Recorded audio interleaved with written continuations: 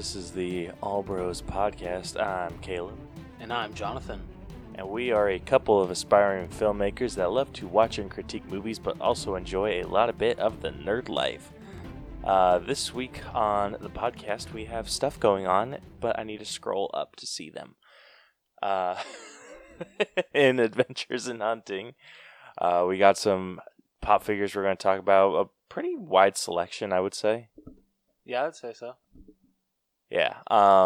In Blu-rays, we only got one, maybe two that we're going to talk about. Let's go with two. Okay. Yeah. So two new things that we're going to talk about. And for this week's sneak peeks, we are going to be talking about a Disney Plus exclusive video thing. The hell was that? I don't know. Anyway, and then for the main event of the evening, we will be breaking down Marriage Story. A Netflix original, right? It's a Netflix original, right? Pretty sure, yeah. Okay. So with that, let's get into it. Let's do it.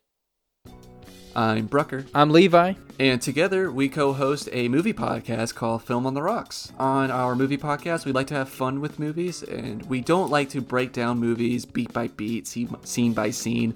We like to talk about what was fun about them. So we talk about our favorite scenes, sprinkle in some trivia, we debate whether or not they deserve a sequel, and we also talk about some drinking rules that they can have, such as drink every time Vince Vaughn stuffs his face in Wedding Crashers. Or something we call the Yoda clause, which is every time Frank Oz jumps on a screen, finish your drink.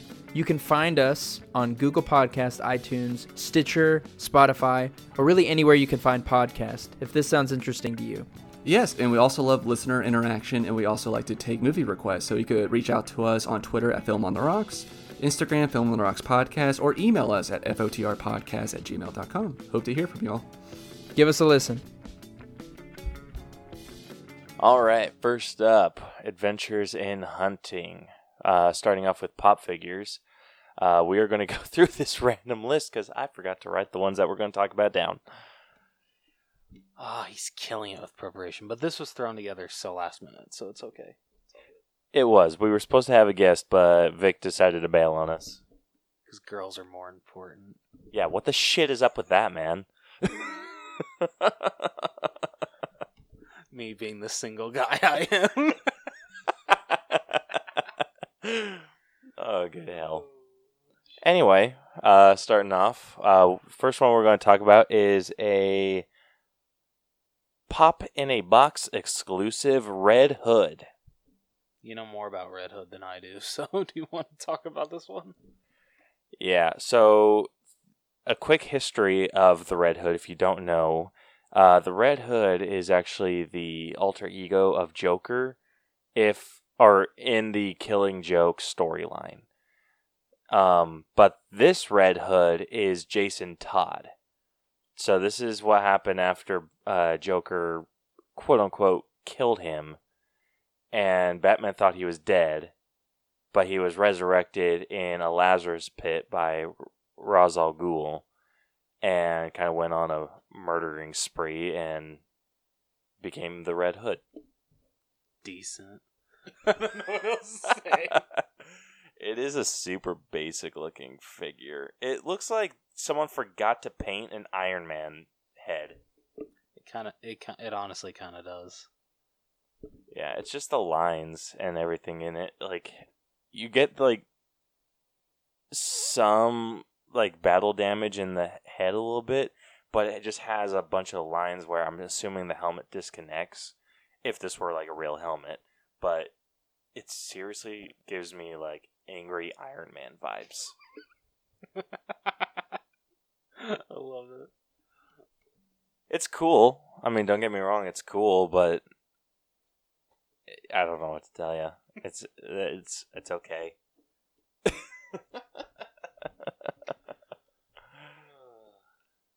So yeah, we have that figure. We also have another Pop in a Box exclusive, Venom with Wings.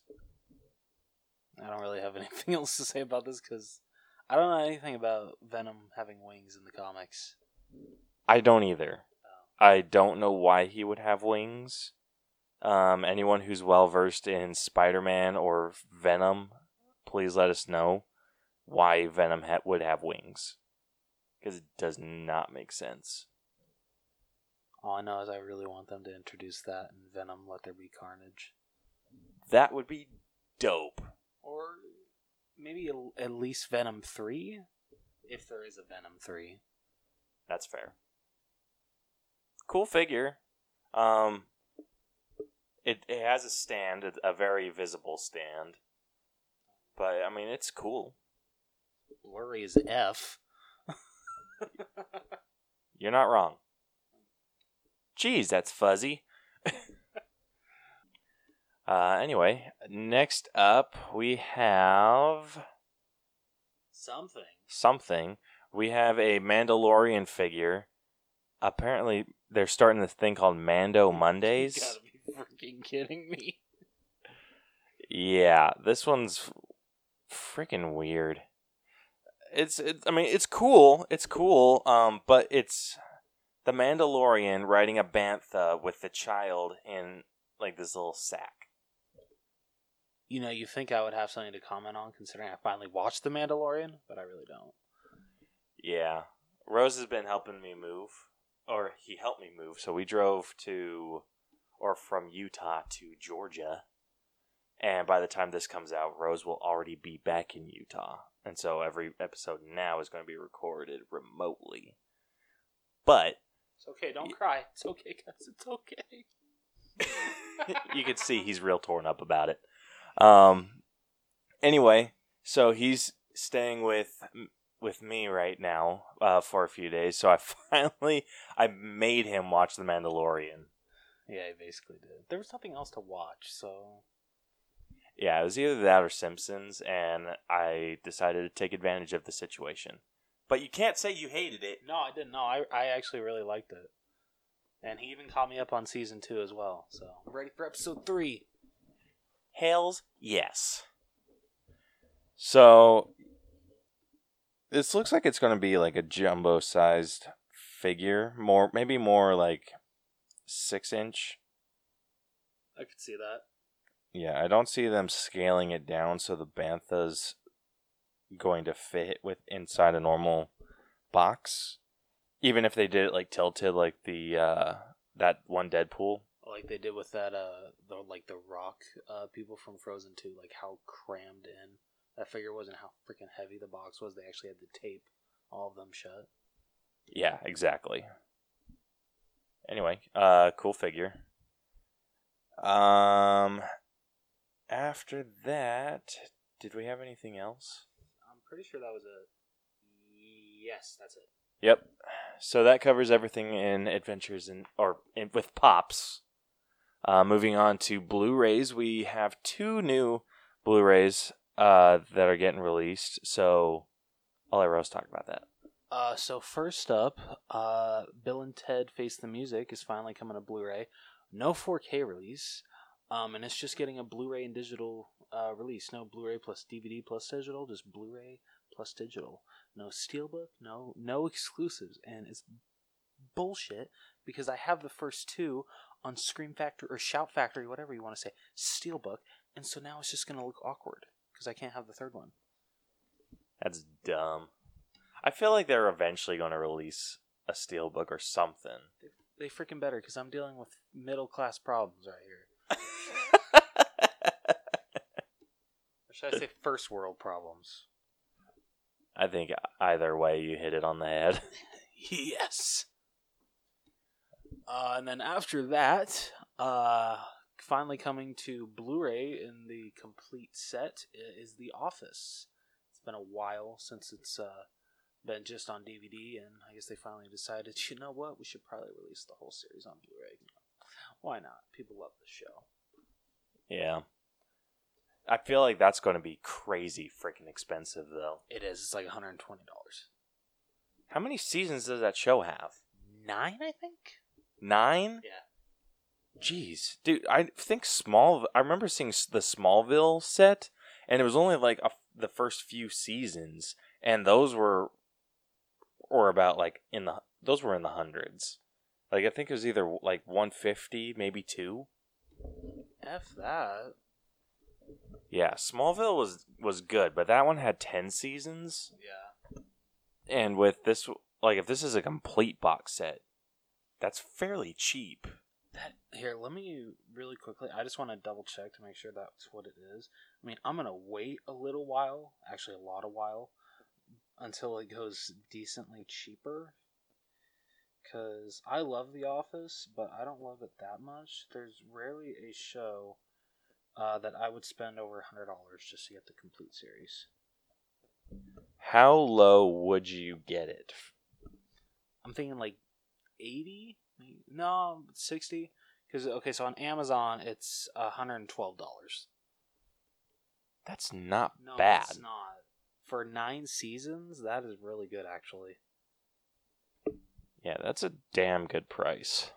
So, If you guys want to own The Office, considering it's leaving Netflix at the end of the year, here's your chance to own it on Blu-ray.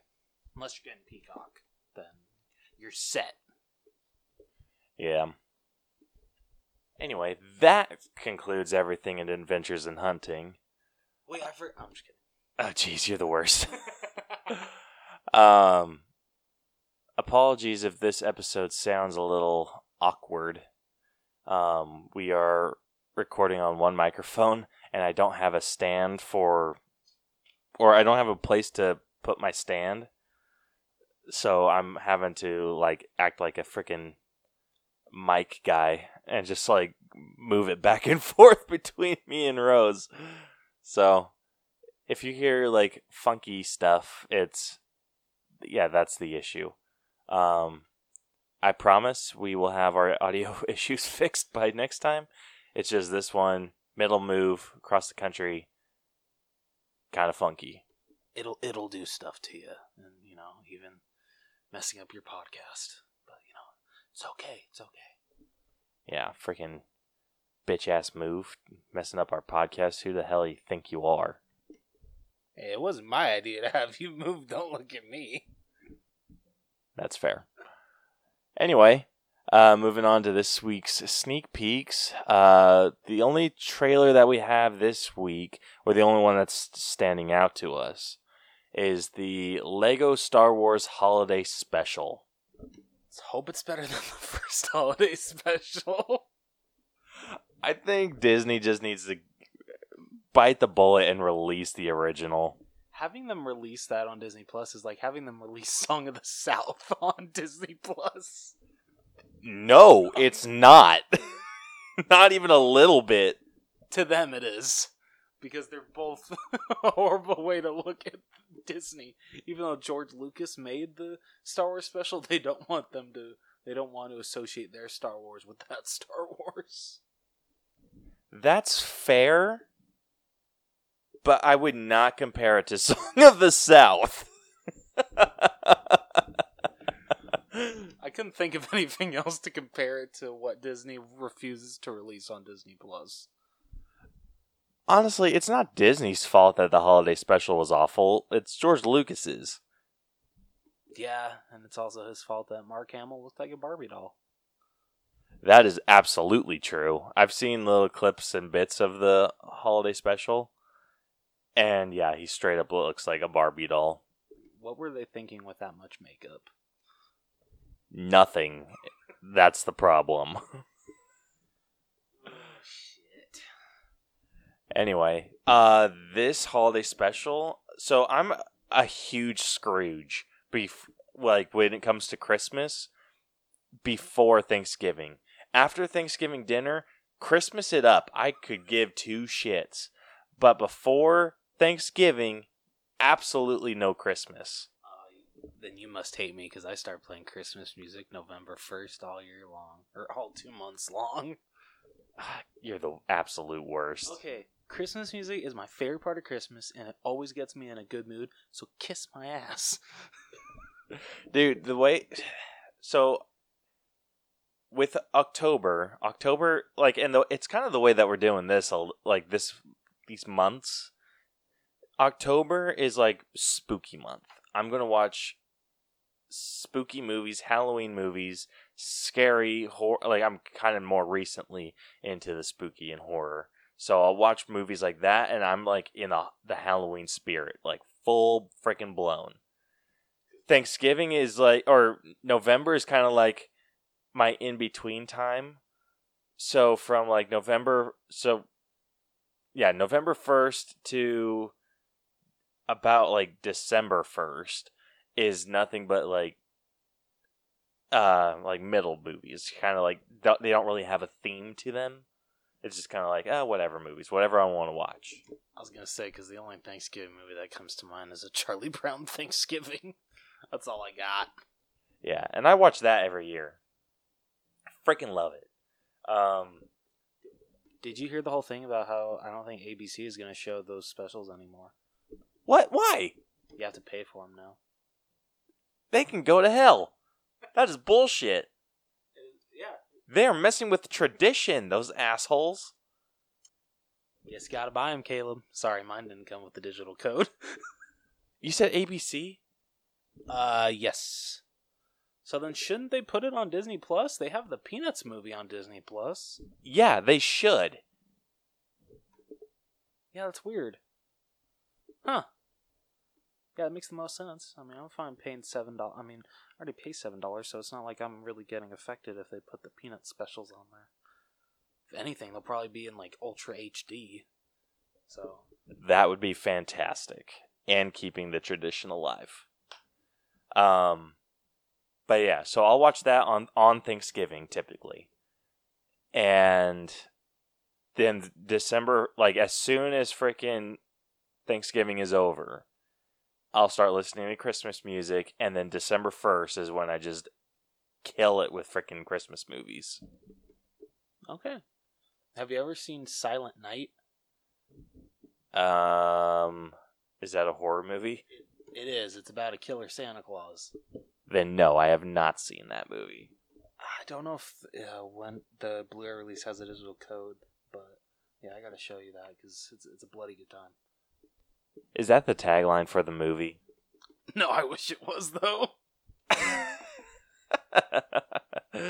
was gonna say, you freaking cheese. Or here's the tagline: "We wish you a bloody Christmas and a gruesome New Year." Is that like the legitimate tagline? No, it's not. That's mine. Ah, freaking hell, dude. I'm just coming up with them on the spot. They should hire me for taglines. Anyway, yeah, so that's kind of how my year goes. And then it's like a majority of the year I just watch whatever. I don't like have special movies that I watch on like the holidays through the rest of the year. Oh. But like Christmas, Thanksgiving, and Halloween, or reverse that, Halloween, Thanksgiving, and Christmas are the times that I actually have a movie that I want to watch. Can I make a suggestion as an uncle? What? Can you please show Iris the Polar Express every Christmas Eve? That one I actually do have on my watch list, so she is going to be seeing that this year. Yes! That's fantastic to hear. That makes me very happy. Yeah, that's going to be freaking awesome. Anyway, getting back to this Lego Star Wars Holiday Special. It sounds like there's a certain people that are coming back for this. Like Billy D. Williams is coming back to voice Lando. I don't know if Mark Hamill is going to be back to voice Luke. It doesn't sound like he was. I don't think so either because I think they're just going for the young Luke. And I don't know if Mark Hamill has that in him anymore. I bet he could. He does a lot of voice work. I don't think it'd be that difficult to pull off a younger him. That's true, but maybe Disney, like after the way that he acted with The Last Jedi, they're just like, yeah, you know what? We kind of had to have you in The Rise of Skywalker, so I think we're good. Which I hate because I love frickin' Mark Hamill as Luke Skywalker. Yeah, but it seems like they didn't. If you go on IMDb, I haven't looked at it since we watched the trailer, but it sounds like the cast is coming back to voice their characters. Like, what was her name? Rosie Tran? Or what was it? What's her name? Her real name is Kelly Marie Tran. Her character's name is Rose Tico. Oh. Yeah, so anyway, she's coming back to voice Rose. And then a lot of other characters, like the guy that voices Anakin Skywalker, I think his name is like Matt Landrin or something like that. Or Lanton. Something along those lines. He's coming back to voice Anakin. The guy that voices Obi-Wan is coming back to voice Obi-Wan, not Ewan McGregor from Clone Wars. Frank Oz isn't coming back to voice Yoda, which sucks. So, boo. Yeah, like I said, Billy D. Williams, and so far that's the only, or do you know of someone else? Yeah, you missed one. Anthony D. Williams as C-3PO? You mean Anthony Daniels? Dude, did you just mix up Anthony Daniels and Billy D. Williams? I think I did. Oh my hell. Not. Okay. That's hilarious. Yeah, that's right. Anthony Daniels is coming back as C-3PO. But it sounds like Daisy Ridley is going to be back, too. It sounds like it, a little bit. It does, and I really hope she does, because I love her as Rey so much. Yeah, I'm interested to see who they get to voice Poe and Finn. Because with the shit that Finn and his whole character thing. Yeah, well, so I don't know about Oscar Isaac, but I know John Boyega was just like, yeah, no, they can't pay me enough to come back. I'm done with Star Wars. Which is bullshit. I mean, come on. Everyone has a price. Yeah, but the way that his character was treated in the sequel trilogy, can you really blame him? No, he was kind of a wasted character. So that's fair. But this kind of has a cool premise. It's going back and kind of changing the Star Wars timeline. Obviously, it's not going to be canon, because duh. But it seems fun. I'm gonna laugh my ass off if they do say that this is canon. I know they're not going to, but I just want to be able to laugh in your face. I doubt it, because they're also messing with Mandalorian. It looks like they're bringing everything Star Wars into this deal. And me being like the Scrooge I am going to watch this when it gets released. Because they're celebrating Life Day, not Christmas. Leave it to you to find a loophole. Yeah, I'm going to have fun. It seems fun. No, it really does. I mean, do we want to just give like our quick thoughts on this like when it comes out, or do we want to do a breakdown of it? I think if we do anything, we'll do like a mini breakdown and just release it on social media. If anything. I'm going to make sure it happens. You guys are going to get an All Bros mini breakdown of the Lego Star Wars special, holiday special. Yeah. I'd be down for that. I'd be super down for that.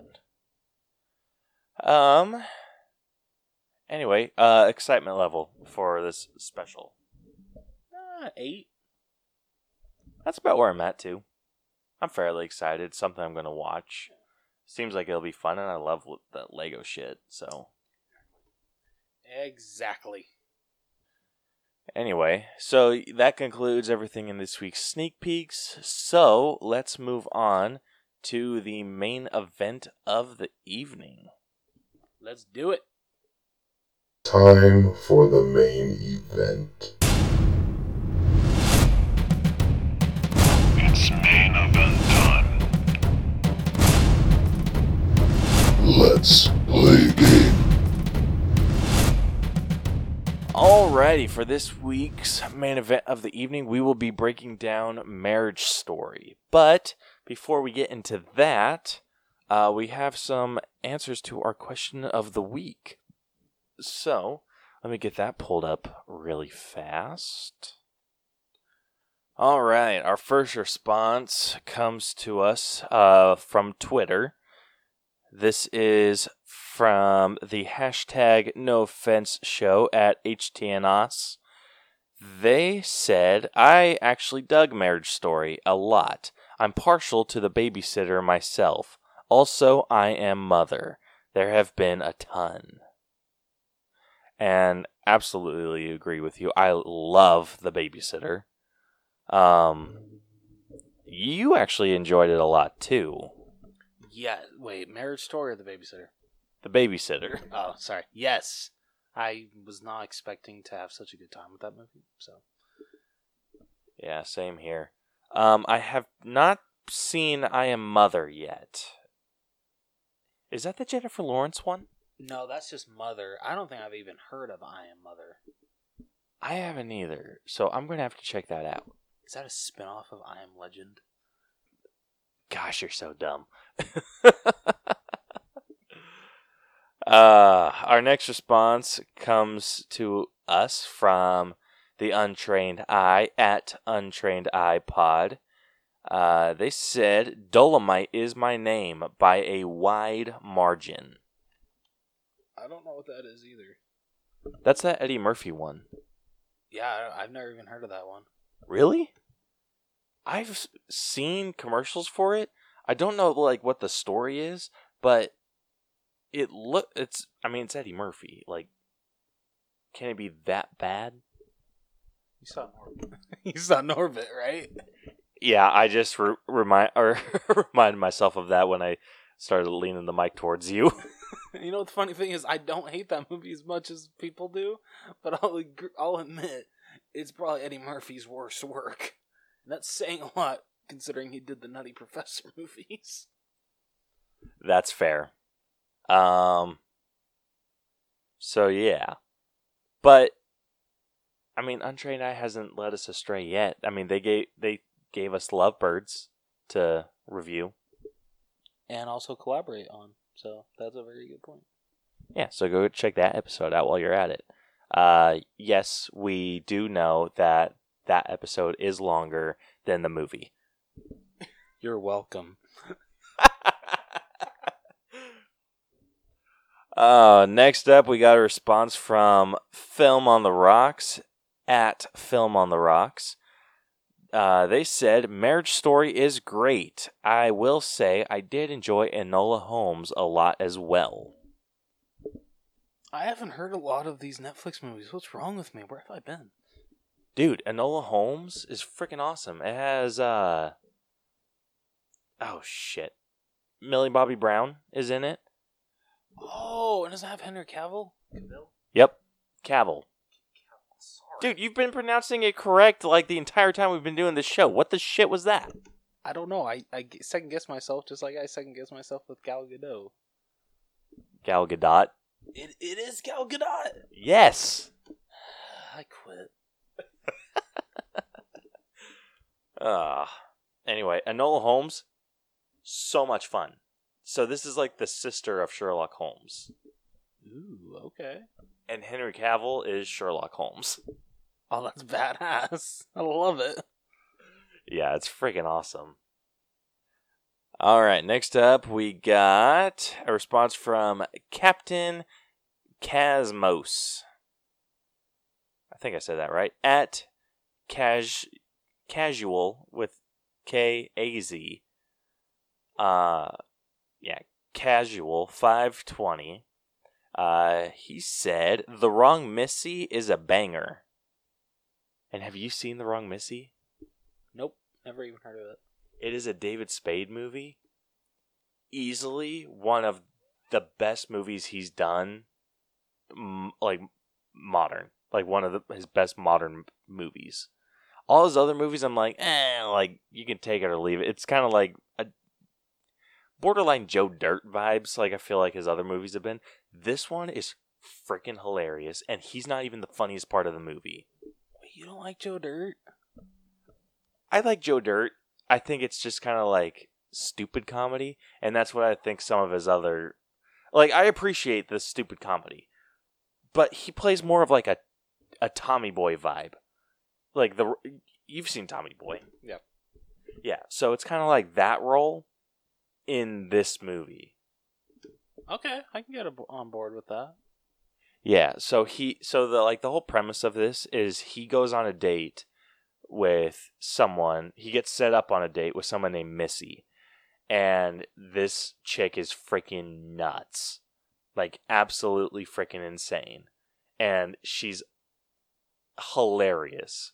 I don't know the actress's name off the top of my head, but she is amazing. So he goes on this date, doesn't like her, but ends up running into another Missy at the airport.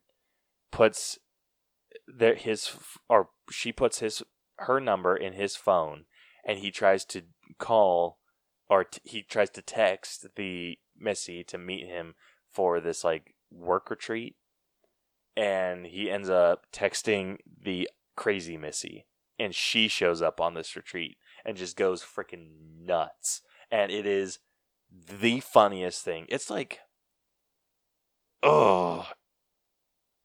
it's like David Spade in his role in Tommy Boy with a female Chris Farley in kind of a grown-ups situation, like that movie.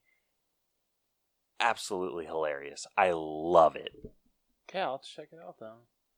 Yeah, I think you'd really enjoy it. Anyway, we are not breaking down that movie right now.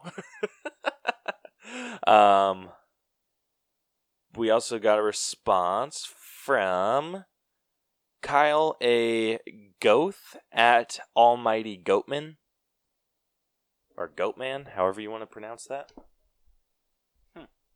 But he says, Marriage Story is probably the best one, but I've watched The Irishman more than any other original film. I'm really sucking at this. I've never seen The Irishman either. That's that Robert De Niro one. No, oh, I know which movie it is. I just have not seen it yet. I haven't either. New Baby doesn't leave a whole lot of time to watch a 3-hour movie. You know, that's fair. That's fair. Yeah, like my baby and I like have this weekend tradition of watching Marvel movies in the mornings. So like on Saturday we'll watch a Marvel movie in the morning. Haven't gotten to Endgame yet, but I want to get to it. But it's hard because she doesn't sleep through it all. Or because she'll like wake up and I need to watch that movie as one big piece. Like I can't split it up. That's fair. I understand that. You just got to prep yourself to cry again, right? Yes, absolutely. And now I haven't seen that movie since having a child. I don't think. I get emotional thinking about the scene between Ant-Man and Cassie when he comes back and like sees her. Aww, that's such a sweet moment. Yeah, like that, like just thinking about that scene will bring me to tears. And so I'm afraid if I actually see it, I'm going to like explode. He probably will. Maybe.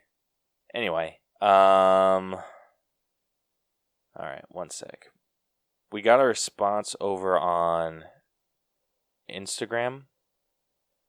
We got a couple responses over on Instagram.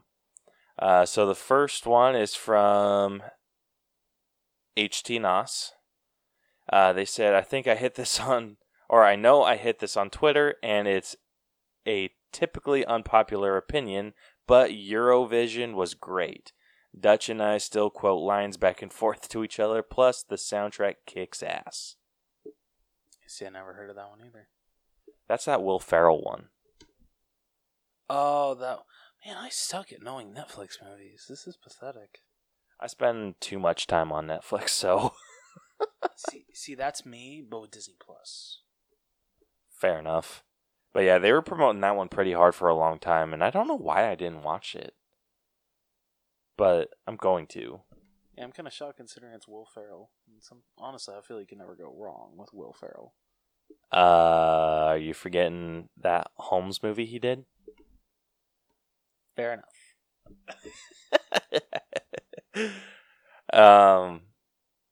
Yeah, so haven't seen that one, but super excited to watch it.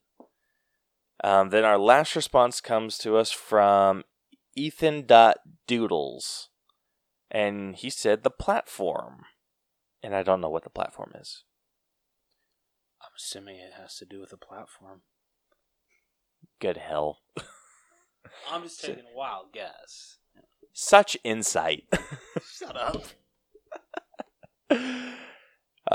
Anyway, so that's all the responses that we got. So thank you to everyone that responded to our question of the week. We love hearing from you guys and love hearing your thoughts on stuff and hearing your opinions on what's great and what's not. Yes, thank you very much, and I'm really sorry that I literally didn't know like 80% of those movies. Yeah. But with that, let's get into this week's breakdown of Marriage Story. So if you are new to our breakdown system, we've split movies into 8 different categories that we individually grade to come to a final All Bros letter grade. We also get a percentage that we talk about at the end of it. But the 8 categories that we grade are story, writing, acting, character development, effects, music, costumes, and then at the end give it our own personal grade for it. So, with that, if you have not seen this movie, spoiler alert ahead. Rose will be reading off the entire synopsis for this movie. So, spoilers. But I also don't think you can ruin this movie for yourself. It's something you have to experience. I would definitely agree with that. So, with A Marriage Story, the plot goes: Charlie Barber is a successful theater director in New York City. His theater company is producing a play that stars his wife Nicole, a former teen film actress.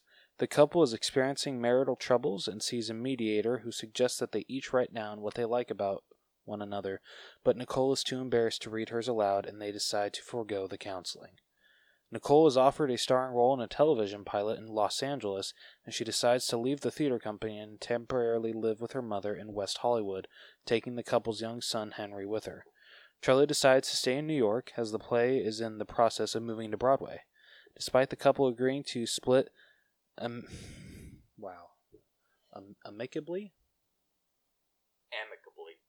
Thank you. Amicably. Shit. And forego lawyers, Nicole hires Nora Fanshawe, a family lawyer. Nicole tells Nora the full story of her relationship with Charlie and how she gradually felt neglected by him and how he rejects her ideas and desires. Nicole also reveals that she thinks Charlie slept with the stage manager of the theater company. Charlie flies out to Los Angeles to visit his family, revealing that he has won a MacArthur Fellowship grant, but Nicole serves him divorce papers. Charlie meets with Jay Murata, a brash and expensive lawyer who urges Charlie to fight dirty, but Charlie returns to New York without hiring him. He receives a call from Nora, who urges him to get a lawyer soon or risk losing custody of Henry. Charlie returns to Los Angeles and hires Bert Spitz, an empathetic and retired family lawyer who favors a civil and conciliatory approach. On Bert's counsel, Charlie rents an apartment in Los Angeles to be closer to his family and strengthen his custody case. Charlie wishes to avoid going to court, so Bert arranges a meeting with Nora and Nicole. Nora argues that Charlie refused to respect Nicole's wishes to move back to Los Angeles, and that Henry would prefer to stay with his mother rather than fly back and forth between coasts. Bert privately advises Charlie to drop his New York residency altogether, but a frustrated Charlie refuses and fires him. Using the first payout of his MacArthur Fellowship grant, Charlie hires Jay on retainer. The case moves to court when Nora and Jay argue aggressively on behalf of their clients, leading to a series of character assassinations. Nora highlights Charlie's past infidelity and emotional distance, while Jay exaggerates Nicole's drinking habits as alcoholism and threatens criminal action for hacking into Charlie's emails. Meanwhile, Charlie and Nicole remain friendly out of court and share time with Henry, who's increasingly annoyed with the back and forth. Disillusioned with the legal process, the couple decides to meet in private away from the lawyers. However, a friendly discussion in Charlie's apartment devolves into an emotional and vicious argument. Nicole claims that Charlie has now fully merged with his own selfishness, and Charlie punches a hole in a wall, angrily wishing that she would die. He then breaks down in shame and apologizes. Nicole comforts him. An appointed expert evaluator monitors a night in with Charlie and Henry, during which Charlie accidentally cuts himself. Soon after, the couple agrees to relax their demands and reach an equal agreement to finalize the divorce, although Nora negotiates slightly better terms for Nicole against her wishes.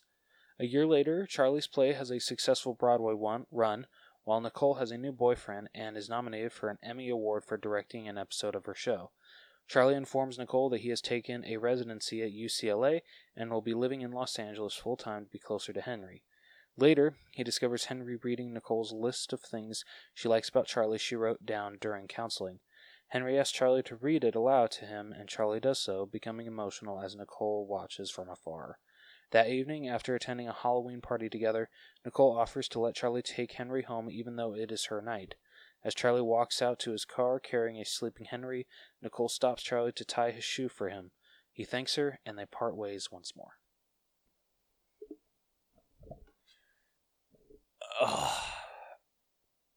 I loved this movie so freaking much. No, I did too. Well acted, just well everything. Oh my gosh. So good.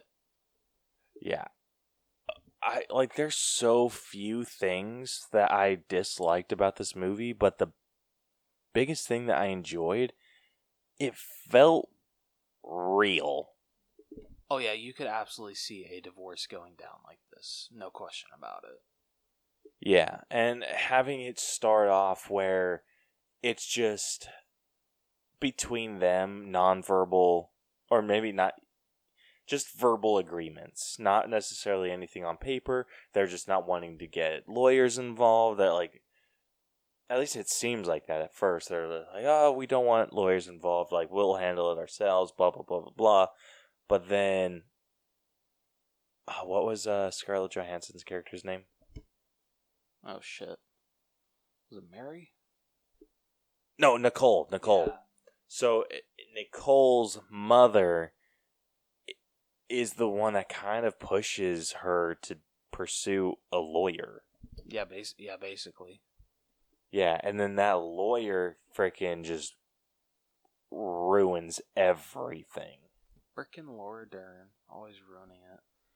Dude, no freaking joke. Like, I've never personally been a part of a divorce. My parents are still together. I mean, and let alone being through a custody battle. I cannot imagine a lot of the shit that went down. Yeah, I mean, I've never seen it before because my parents are still together as well, and I've just never really seen any close friends have to go through divorces, so I don't really have anything to compare it to. But the way that it goes down in this movie, it seems like a very stressful, emotional, beat the shit out of you process. It does. Like, with Nicole's lawyer, I think her name's Nora. Nora starts instigating all of this shit and basically forces Charlie's hand because she calls him and says, oh, have you found a lawyer yet? And he's just like, no, I'm still looking, but like, I'll find one eventually. And she's just like, no, you need to find one now. Otherwise you're going to go default on this, on the law proceedings. And apparently what that means is that they can basically get whatever the hell they want. They will be asking for maximum money, maximum everything, and including full custody. And then all he hears is full custody. Like, he doesn't like perk his ears up until he hears that. And he's just like, oh, wait, what? And then he freaking like hits the gas and tries to go and find a lawyer. But then he goes to like this shit lawyer like this dude that's retired that's just like, oh, let's just handle this as civilly as possible, and ends up kind of screwing him in the end, I feel. He really does, and from the looks of this movie, you can tell if you want to play dirty, you gotta hire Ray Liotta. You're damn straight you have to hire Ray Liotta. The only people I feel that win in divorces like that are the lawyers. Yeah, I absolutely agree. Yeah, because like there's a whole scene where they're in the courtroom and it's Nora and Ray Liotta's character.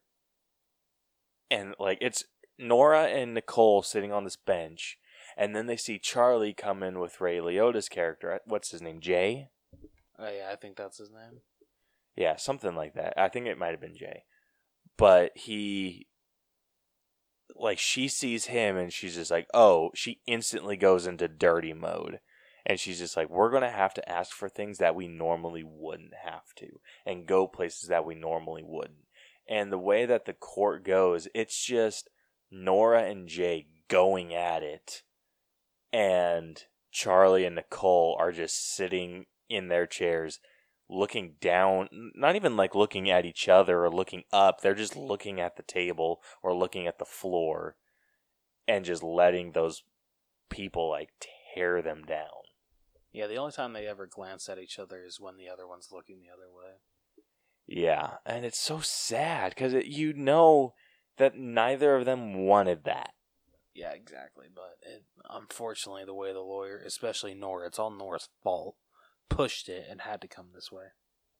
Yeah, and they ended up screwing him too because he was going to other lawyers. Like he was trying to find lawyers, but wasn't able to get any of them because she apparently, or Nicole, consulted with them. But that makes no sense because she freaking went to Nora first. So you know damn well that Nora made it so she had to go and consult with all of those different lawyers. Yeah, Nora really came to play dirty in this movie. Yeah, if ever there was a villain in this movie, it's Nora. If you hated, oh my gosh, shit, what's her, Laura Dern is, Vice Admiral Holdo. If you hated her in that movie, you're gonna despise her in this movie. That's not even close to a joke. Yeah, it's But she's just so mean, so vicious, and she takes advantage of Nicole.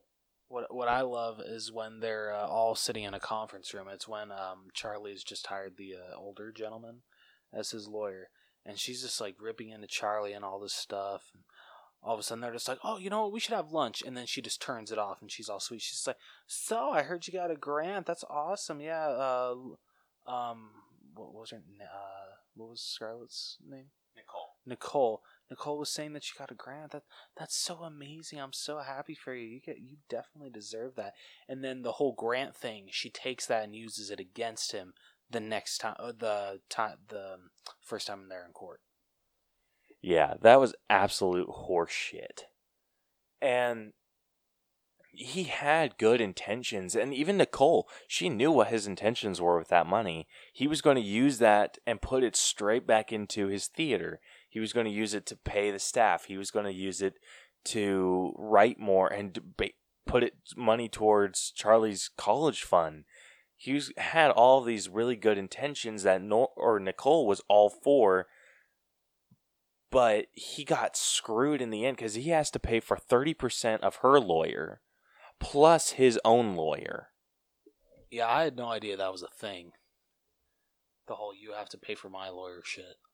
Yeah, that is absolute garbage. If this is going to sound super awful, and I understand how awful this is going to sound. After watching this movie, because I also listen to some true crime podcasts. After watching this movie, I now understand why some people choose to kill their spouse over getting divorced. See, I went the more nice way and said, I understand why people just say we're separated. Yeah, unfortunately, I'm not as nice. I'm just like, oh, that's why. I totally get it now. Not going to say I'm going to do it, but I totally understand. Yeah, I told Brielle after we watched this. No, just chill. I see your reaction and where you think this is headed. I told her that I will never divorce her. Ever. I'm like, you are stuck with me until I die. And I'm like, if anyone is going to kill anyone, you will have to murder me. And she was just like, okay. Okay, yeah, that sounds a lot better. Yeah, I was... Wait, what? My wife Brielle just came into the room and just said, bet. Yeah, I said you would have to kill me. No, you would have to murder me before. After watching this movie, you would... Yeah, we're going to get into this later.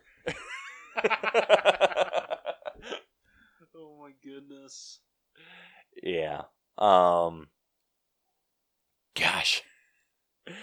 Anyway, it's just so heartbreaking, like everything, and it's sad because you also get to see the effect that it has on their son, and you can see like near the beginning he seems to take sides. Yeah, he really takes his mom's side in this one. Yeah, and it's just like they have. Do you ever find out like? Well, I guess you do. I was gonna say, do you ever find out why they're getting divorced, other than like, because you just see them in their divorce mode, like you never see why they, what led to it. But I think it was just they were both unhappy. Well, I think it was mostly Nora? Gosh damn it. Or Nicole. Gosh, I'm sorry. I think it's mostly Nicole was the unhappy one, and Charlie thought that he was happy because he felt Nicole was happy, but when he found out that he wasn't happy, he's just like, okay, maybe what I thought was happy isn't actually. Yeah, this one was also tough because you see both sides. I was more on Charlie's side throughout all of this. Oh, I absolutely was too. Yeah. And it's like I can see where Nicole's coming from, that she feels that she's being held back by Charlie and not being allowed to pursue the things that she wants to pursue. Like he had this, she always thought that they were going to move back to LA, but he wanted to focus on the theater in New York and everything that was going on there. And that's what they ended up doing. And Nicole is such a people pleaser. I feel that she neglected her own feelings and never really pushed for the things that she wanted and was punishing Charlie for it. Yeah, no, I absolutely agree with you.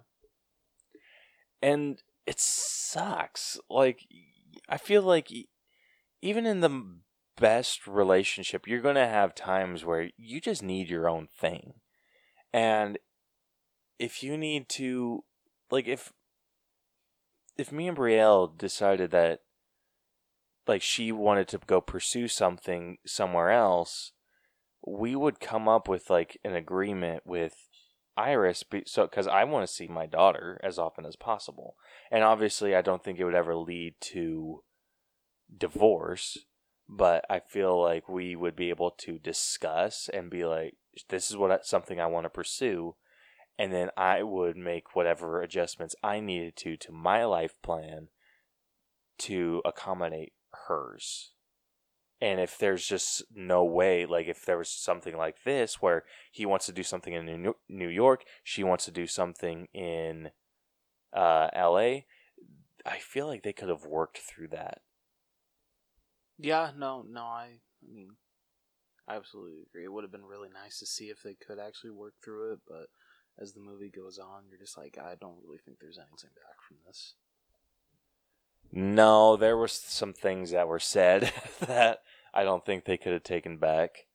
like there's a big fight that they have, and Charlie and Nicole are just going at it, and she's like talking about like how suffocated she felt, and all of this crazy stuff. Well, not crazy, just all these things that she was feeling, and Charlie said, because he's just so frustrated with everything that's going on, he's just like, I wish that you got an illness or got hit by a car and died.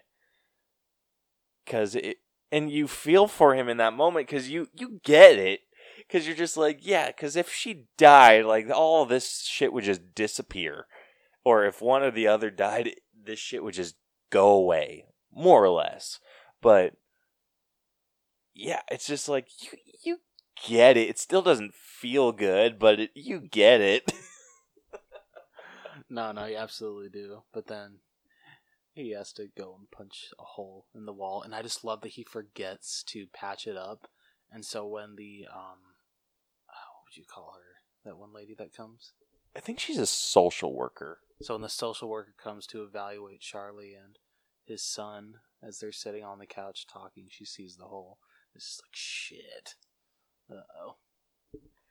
Yeah, and oh my gosh, that scene was just so awkward. They had a social worker come in and just observe them.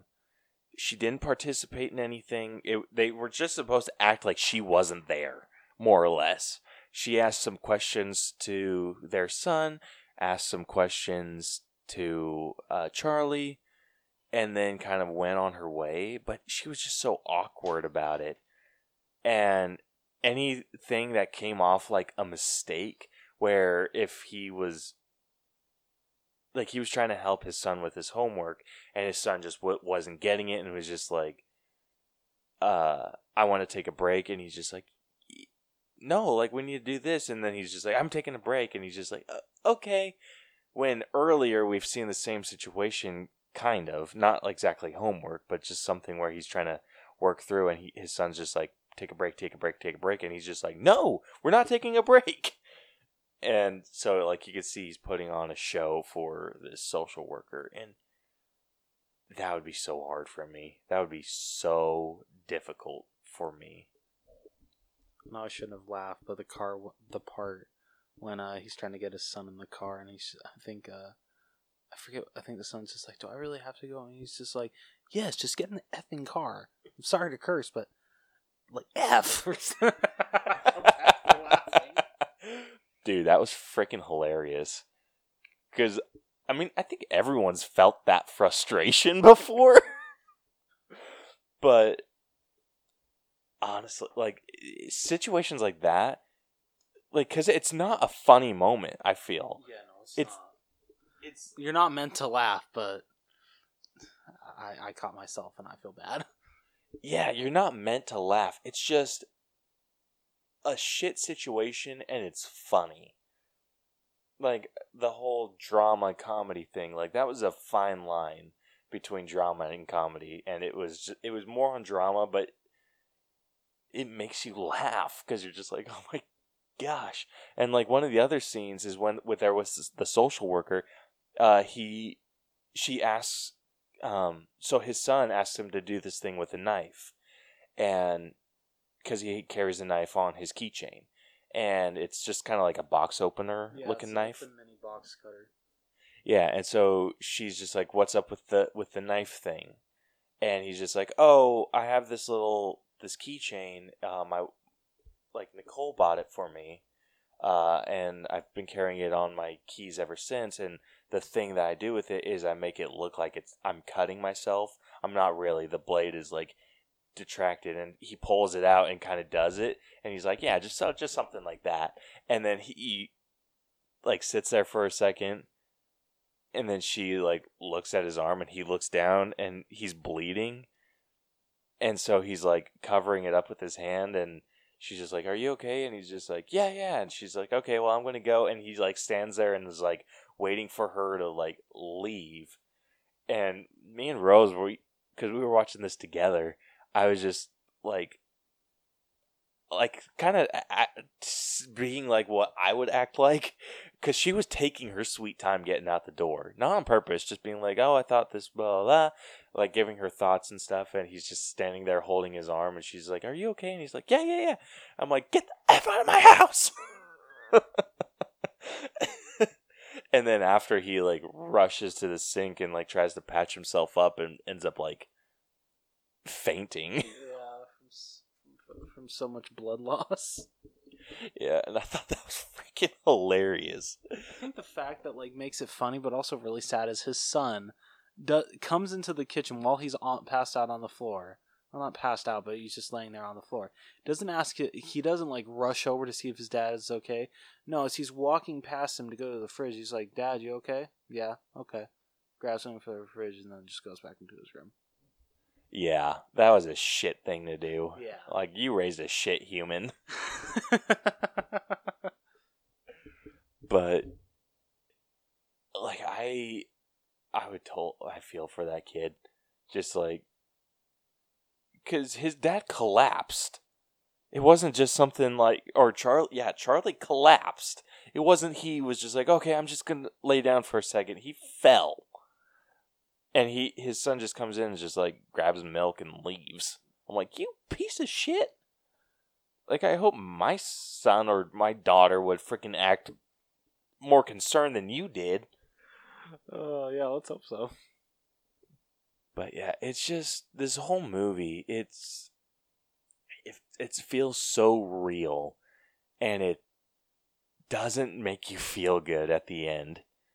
Like it kind of does. Like it kind of does, but I don't know. Throughout the whole movie, you just feel like garbage because you know that these two people are being manipulated into doing something that they didn't want to do just because the lawyers want money.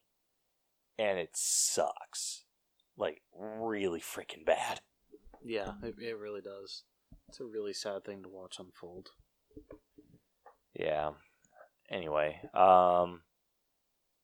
what are you thinking for story? I'm thinking like a solid 90. Solid 90? I can give you that.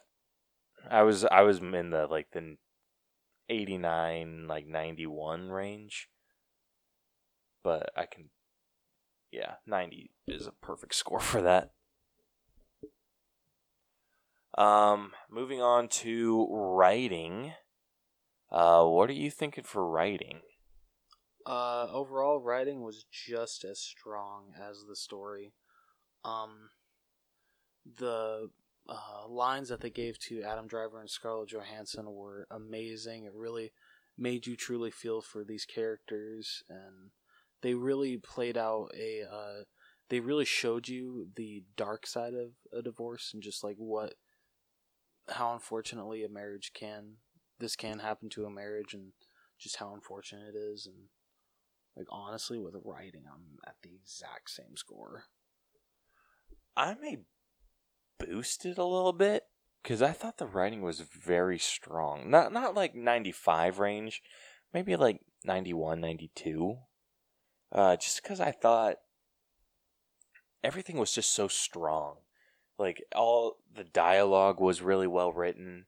It didn't feel super out of place. I don't think that there was any wasted dialogue. Everything drove the story.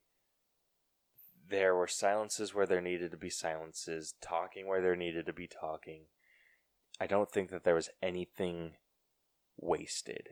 The only stuff that I felt could be construed as wasted was some of the side characters, so that's why I'm not quite up to 95 or even 100.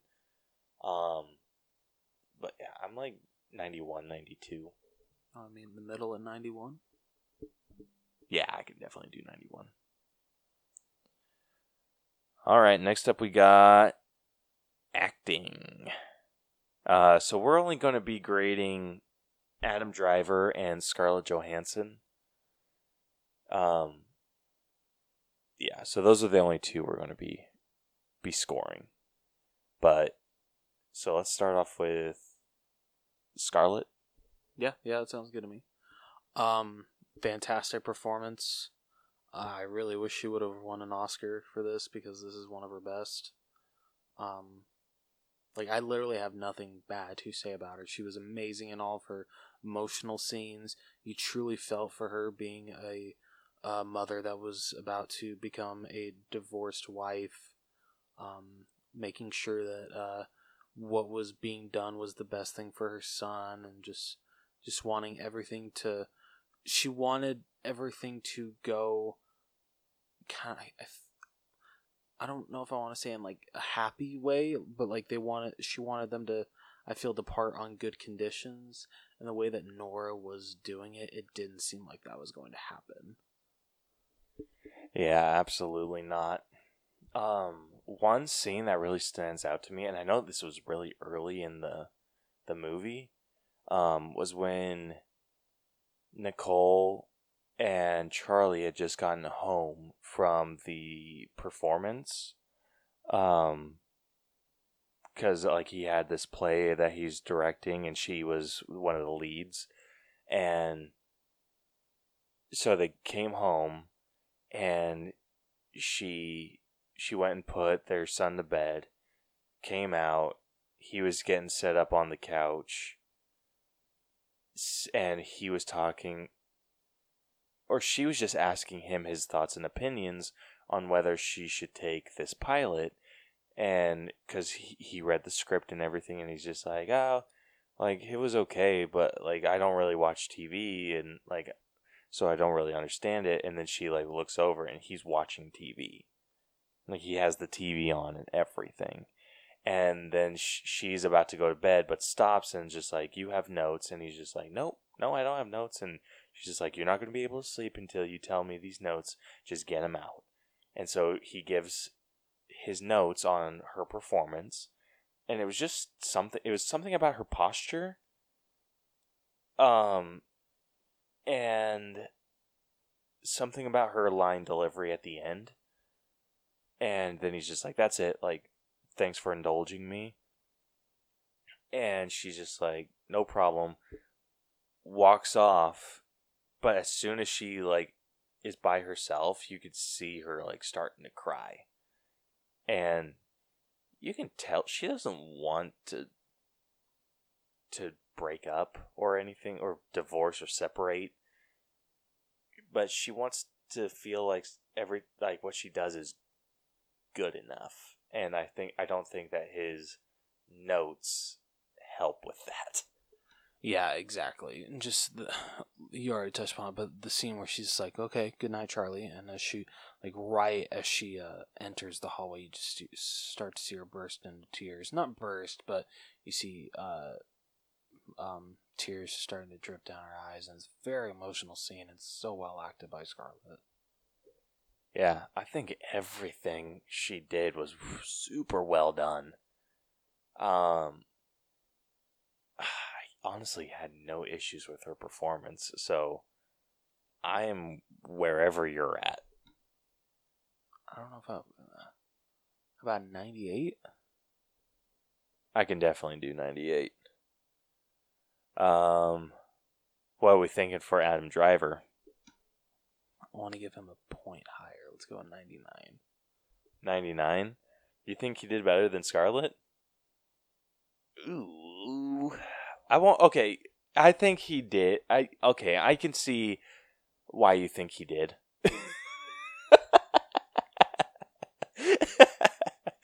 He did amazing. Such a solid performance, and he knocked it out of the park. And with someone that didn't know any better, he was taken off guard. Like, everything that was going on, he was just like, oh, like, no, she wouldn't do that. She wouldn't do that. But divorce causes people, at least in this instance, if this is as realistic, if you're from a divorced household or had to go through something like this, let us know how accurate this was. But he was just so... He wanted to see the good in Nicole. Like, no, she wouldn't do that to me. She wouldn't do that to me. And ultimately, she didn't. But she didn't have enough say with Nora to to kind of get exactly what she wanted and make sure that everything, it was her just trying to please Nora, I feel, and let Nora kind of take the reins and do whatever, that screwed them in the end. And the way that he portrays being caught off guard in those moments, just masterful. Yeah, no, I absolutely agree. I sometimes feel that Adam Driver is underlooked as an actor, and I really wish that people would acknowledge how amazing this man is. He is one of the best actors working today. Yeah, easily one of the best. So point higher, so 99. So that averages out to a 98.5. All right, next up we got character development. So who should we do? Should we do them both as a unit, or who do you think? Yeah, I'd say as a unit. I like that idea. Okay. What are you thinking with this? So overall, I loved watching their marriage story. I don't even know if we want to call this a marriage story. Isn't it a divorce story? They do say something that stuck with me, and it's just, you become a better husband through a divorce than you ever could in a marriage. And I think that's kind of what they were getting at, because this is part, just like life, the death is just as big a part of life as birth. And in a marriage, I feel like it's the same. The divorce or the split or the separation is just as important as the dating was. It all leads to the same end, ultimately. Obviously, most, or I won't even say most, because I think the divorce rate's really freaking high. If you're lucky enough to be in a marriage where you don't separate or divorce, it ultimately ends with one of you passing away, or both of you in the Notebook instance. But it's going to end on this plane of existence at some point, and that's just what happens. This will end. Yeah, no, and it's an unfortunate thing to think about, but I feel they handled the topic so well in this movie. Just watching their story of how, honestly, just watching them start out as a young couple that fell in love, and then watching their marriage story, what's the word? Disperse. I don't know if that's the right word. I don't know what word you're thinking of, but I do know understand the idea. Okay. But yes, I agree. So yeah, just watching that, them realizing, especially, oh my, I'm gonna remember her name by the end of this episode, but I'm not. Nicole. Watching her realize that, actually, I don't know if I'm really happy in this marriage, and Charlie being taken off guard from them having to get lawyers and just the custody battle. It's an absolute shit show, but it's handled so well, and how the story is told, and how these actors tell it through their emotional acting, just all the acting around, just the character development for both of these characters is truly amazing. Just watching them go from their highest highs to their lowest lows. Yeah, absolutely. One of the things I really liked is that they started off with the letters. So it started off with Charlie reading off his letter about Nicole and everything that he liked about her, and then cut to Nicole's letter about Charlie and everything that she liked about him. And you get to go through that letter and all the instances of them doing those things that they liked, being happy. and then it cuts to like the letters, and you can see that the letters are just what the narration was, and it's sad. They had beautiful things to say about each other. If she wasn't so self-conscious about what she wrote, I feel like things could have gotten mended. I absolutely agree. Like what they shared about each other, what they shared about both what they loved about their son. Just yeah, I really wish they both would have been able to read those letters.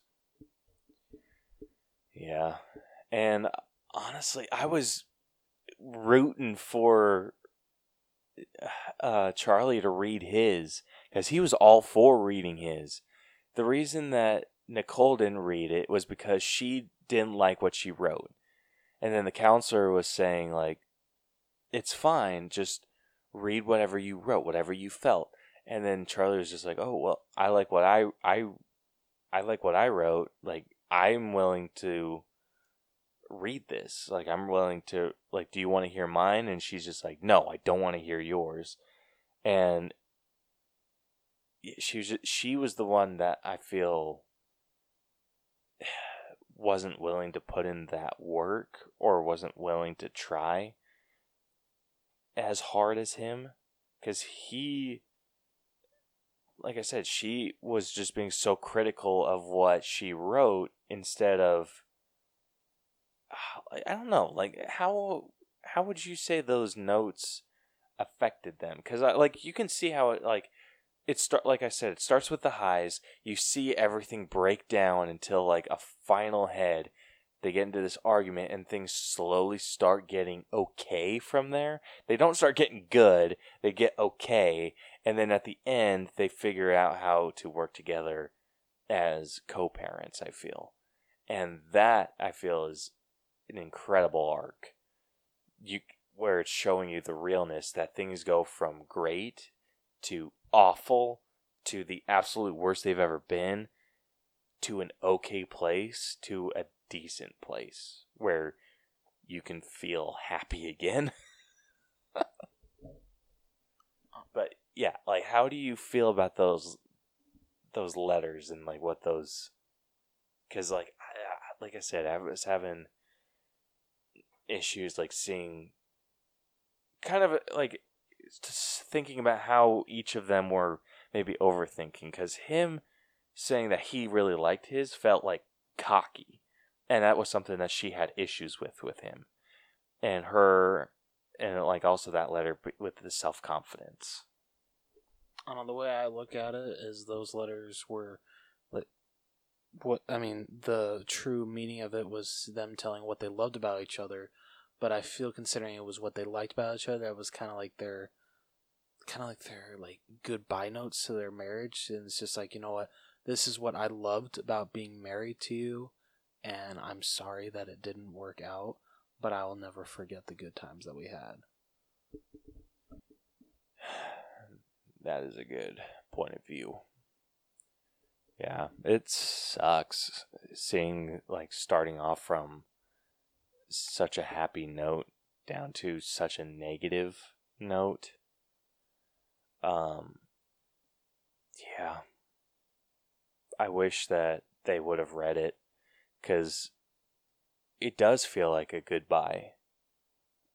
But I also feel like that could have saved them, or saved their marriage too. Oh, I absolutely agree. I feel it could have at least mended something. Yeah, maybe gotten them more on the...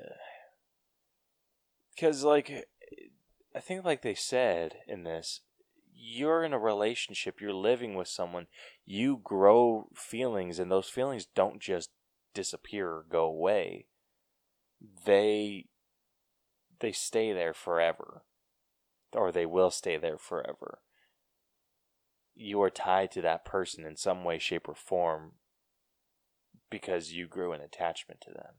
And that could be said about anyone you meet as well, anyone that you form an attachment to. Like, with me, I'm never going to forget the first girl I had a crush on, because my attachment to her was just so strong. Like, I'm never going to forget that. As much as I wish, because she was a bitch.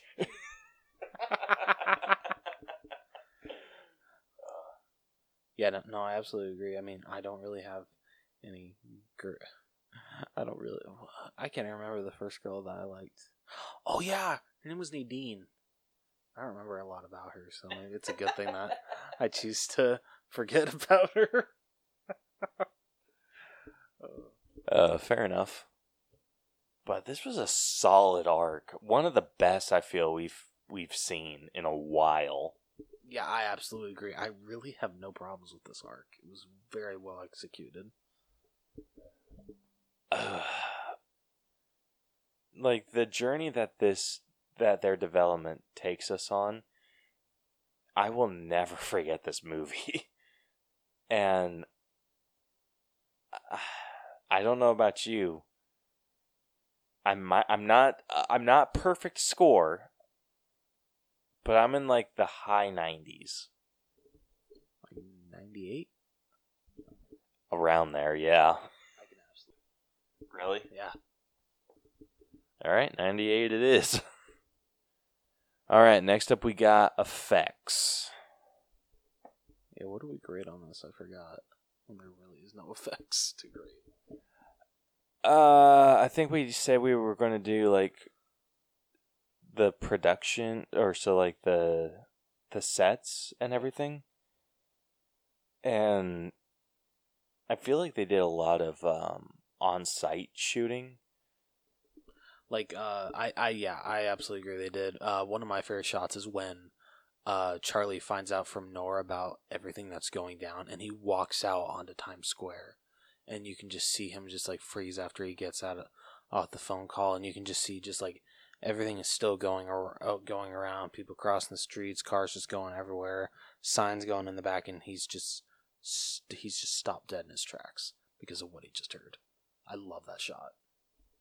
Yeah, such a great use of a scenery. Such a great use of it. Nora's office, because like there was a few sets, so there was just like random hotel rooms, the theater company, and just other places like that. I thought the sets were really well used. There were some shots, I want to kind of do some research into why they decided to do some of the shots that they did, because there was one, and I pointed this out while we were watching it, while Nicole is talking to Nora, the lawyer, about her situation. She's sitting in the couch, but it is such a wide shot. It's almost like she's not the focus of the shot. And I'm wondering why they went with that. It's weird to think about. No, it isn't. I don't know if Netflix offers any special features, but I know they're releasing a Criterion Blu-ray for this movie, so I'm wondering if they'll dive deeper into that with that. I hope they do. That'd be great to see. But yeah, overall, I think the sets were amazing, really well used. I don't know, like not too much like out there. One of the things that I loved, did you notice this throughout the film? Nicole never closed a cabinet. I did notice that. Kind of bugged me. Yeah, it bugs the shit out of me too. But it's something that Charlie points out in his letter, or was it Nicole that pointed it out, that she never closes it? I think it was in Charlie's that he points it out. Yeah, I think you're right. I can't honestly remember, but yeah, from the little memory that I have of that situation, I think you're right. Yeah, but someone points out that Nicole never closes the cabinets, and that he is always like hitting his head on something, or like has to close these like the cabinet doors. And throughout the entire freaking movie, she never closes a freaking cabinet. She opens it, leaves it open, and then someone comes along and shuts it. And it's not like they make a big deal. No one calls her out on it throughout the entire movie. Like, not even Charlie, whenever he's, like, dealt with it the couple times. Like, no one calls her out on it. It's just she opens a cabinet and walks off, and then someone comes up while they're talking and kind of just shuts it. But it's never, like, no one calls her out on her shit. No, they don't. And it's honestly pretty funny, actually. Yeah, but that's one of those things, like, continuity-wise, that I really enjoyed.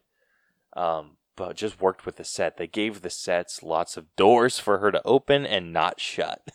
Yeah. Oh, I love it. Overall, I do think it was, like I said, the sets were really well used. The sites that they shot on were really well used. But that being said, I don't think it's like the greatest thing we've ever seen. So I think my average would be about 80. But with how well they used everything, I'm like 85. I could maybe be talked up to 87 if you wanted to go that high. But I'm not quite up to 90s yet. No, I think a solid 85 is what I'd give it. Yeah, I think that's plenty fair. All right, so effects will go... What do we say, 85? Yes, sir. 85. All right, next up we got music, which we learned was done by Randy Newman. No wonder it was so damn sad. It was, but it was pretty good. It was really solid. Like, you kind of get some Toy Story vibes, at least Toy Story 3 vibes from the soundtrack. Yeah, Randy Newman's really good at portraying emotion, and with this movie, it's definitely one of the better soundtracks that I've heard. I think my initial thought when I first heard it was 8. I might be more leaning towards a 7. I could still go for an 8 if you want to go for an 8, but that's kind of what I'm leaning more towards. I honestly can give you a 7, considering I know it's Randy Newman, but there was really nothing that he did that really stuck out that, like, I maybe didn't hear bits and pieces from, like, the Toy Story movies. So it's nothing really, what's the word? No, it's not breathtaking. Revolutionary that he did in this movie. Like groundbreaking? Yes, there we go. Thank you. Groundbreaking that he did in this film. It's kind of classic Randy Newman. Not saying that's a bad thing, but it definitely wasn't really anything new. Yeah, it's better than average, but nothing incredible. Yes, I absolutely agree with that. Yeah. All right, next up we got costumes. So what are your thoughts on this? Very, very solid. I had no problems with the costumes. Oh my goodness. Charlie's made sense, especially with him being a theater director. He literally always wore, not a suit and tie, but he always had a button-up open shirt with a sports jacket. Yeah, honestly, I really don't have any problems with the costumes. I think they all looked really good. Yeah, I agree. Kind of the same situation with the music.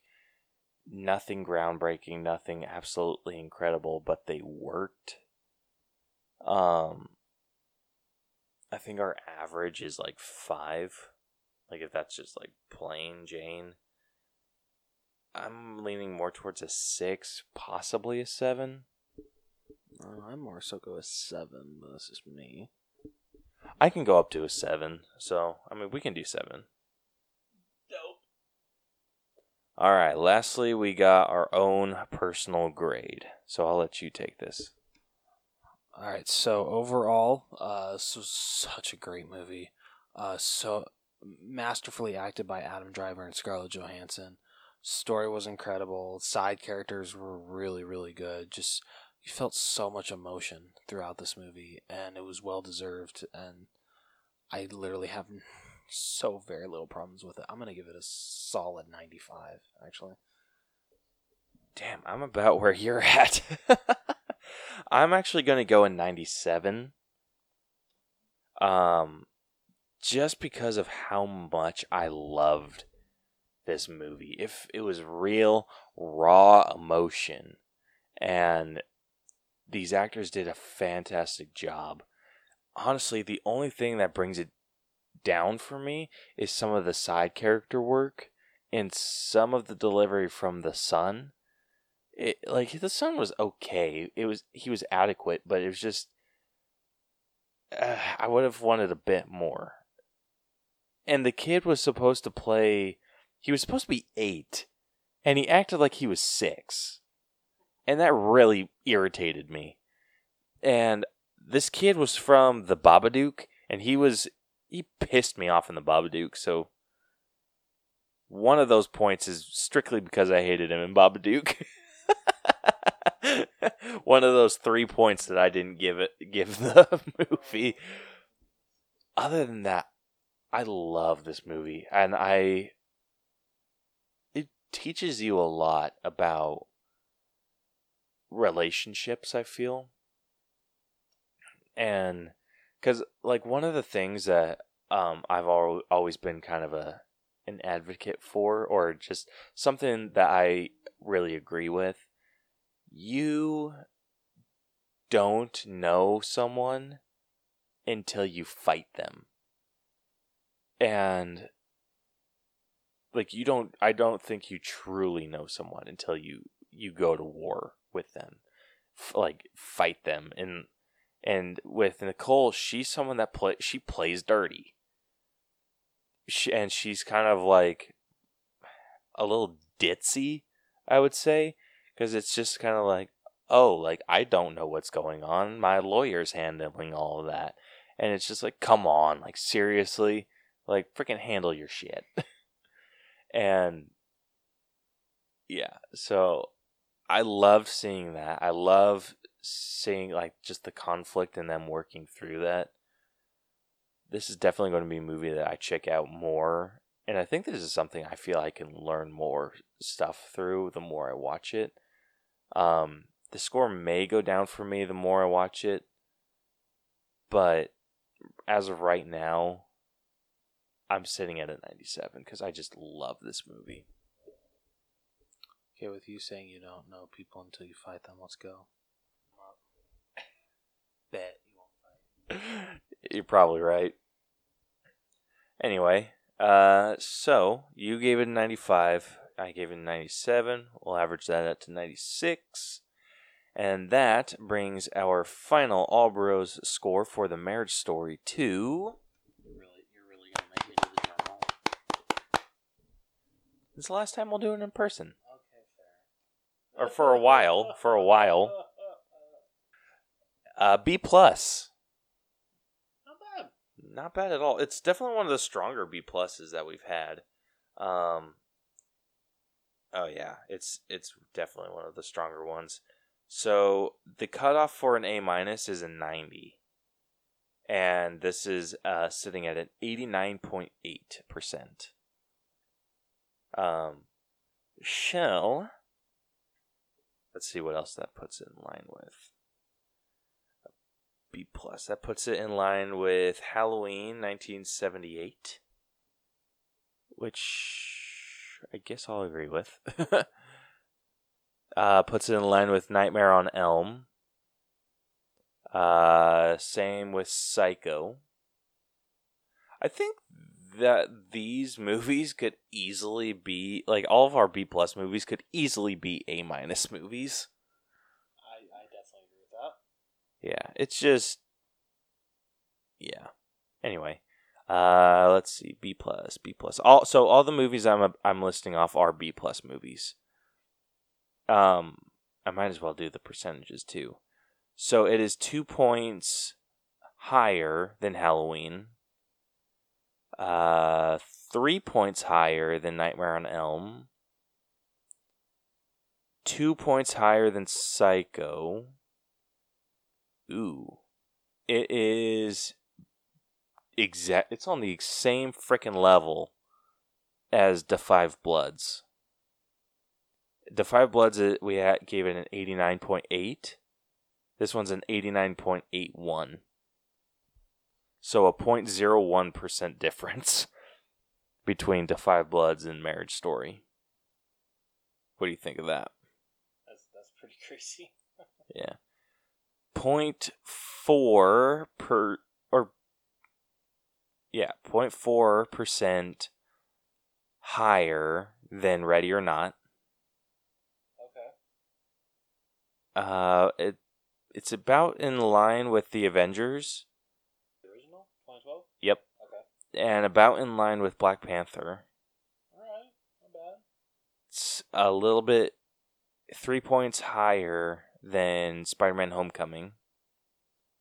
0.5% higher than Knives Out. Okay. And 1% higher than The Invisible Man. That's not bad. Not bad at all. Yeah, and I'd list off the other movies, but we'd be here all day. So yeah, B+, 89.8. Damn, that really is close to an A-. Holy shit. Yeah, it's not far off. It is not far off at all.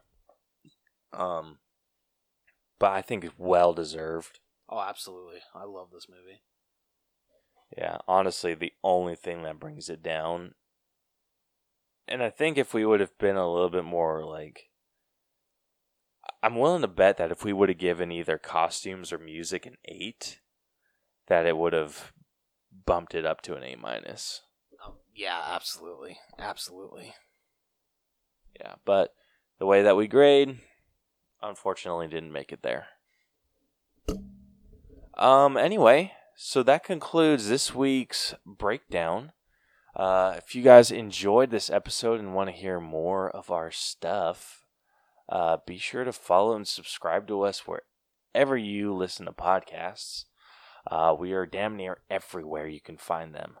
You can also catch all of our episodes on YouTube, even though we are super freaking hard to find. I don't even know how to Fix that. Yeah, I don't know how to fix that. Because, we are the All Bros. There is an All Bros channel, and they have 28,000 subscribers. And, yeah, and I don't think they've released anything in the past, ever. So I don't know what the freaking deal is, YouTube. Anyway. But yeah, you can follow us on social media. We are on Facebook, facebook.com/theallbros, Twitter and Instagram @theallbros. Hit us up if you have an episode idea, want to answer our question of the week, or if you want to join us. We would love to have anyone on.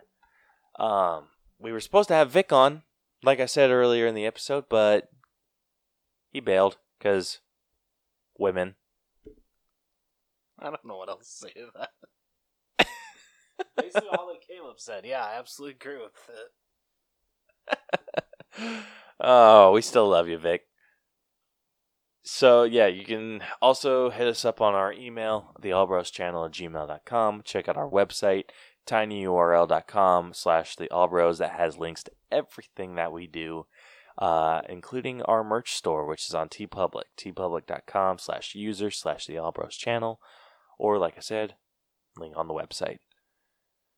Next week, we will be breaking down Tusk, and Victor should be joining us on that episode. If he doesn't, I'm going to be pissed.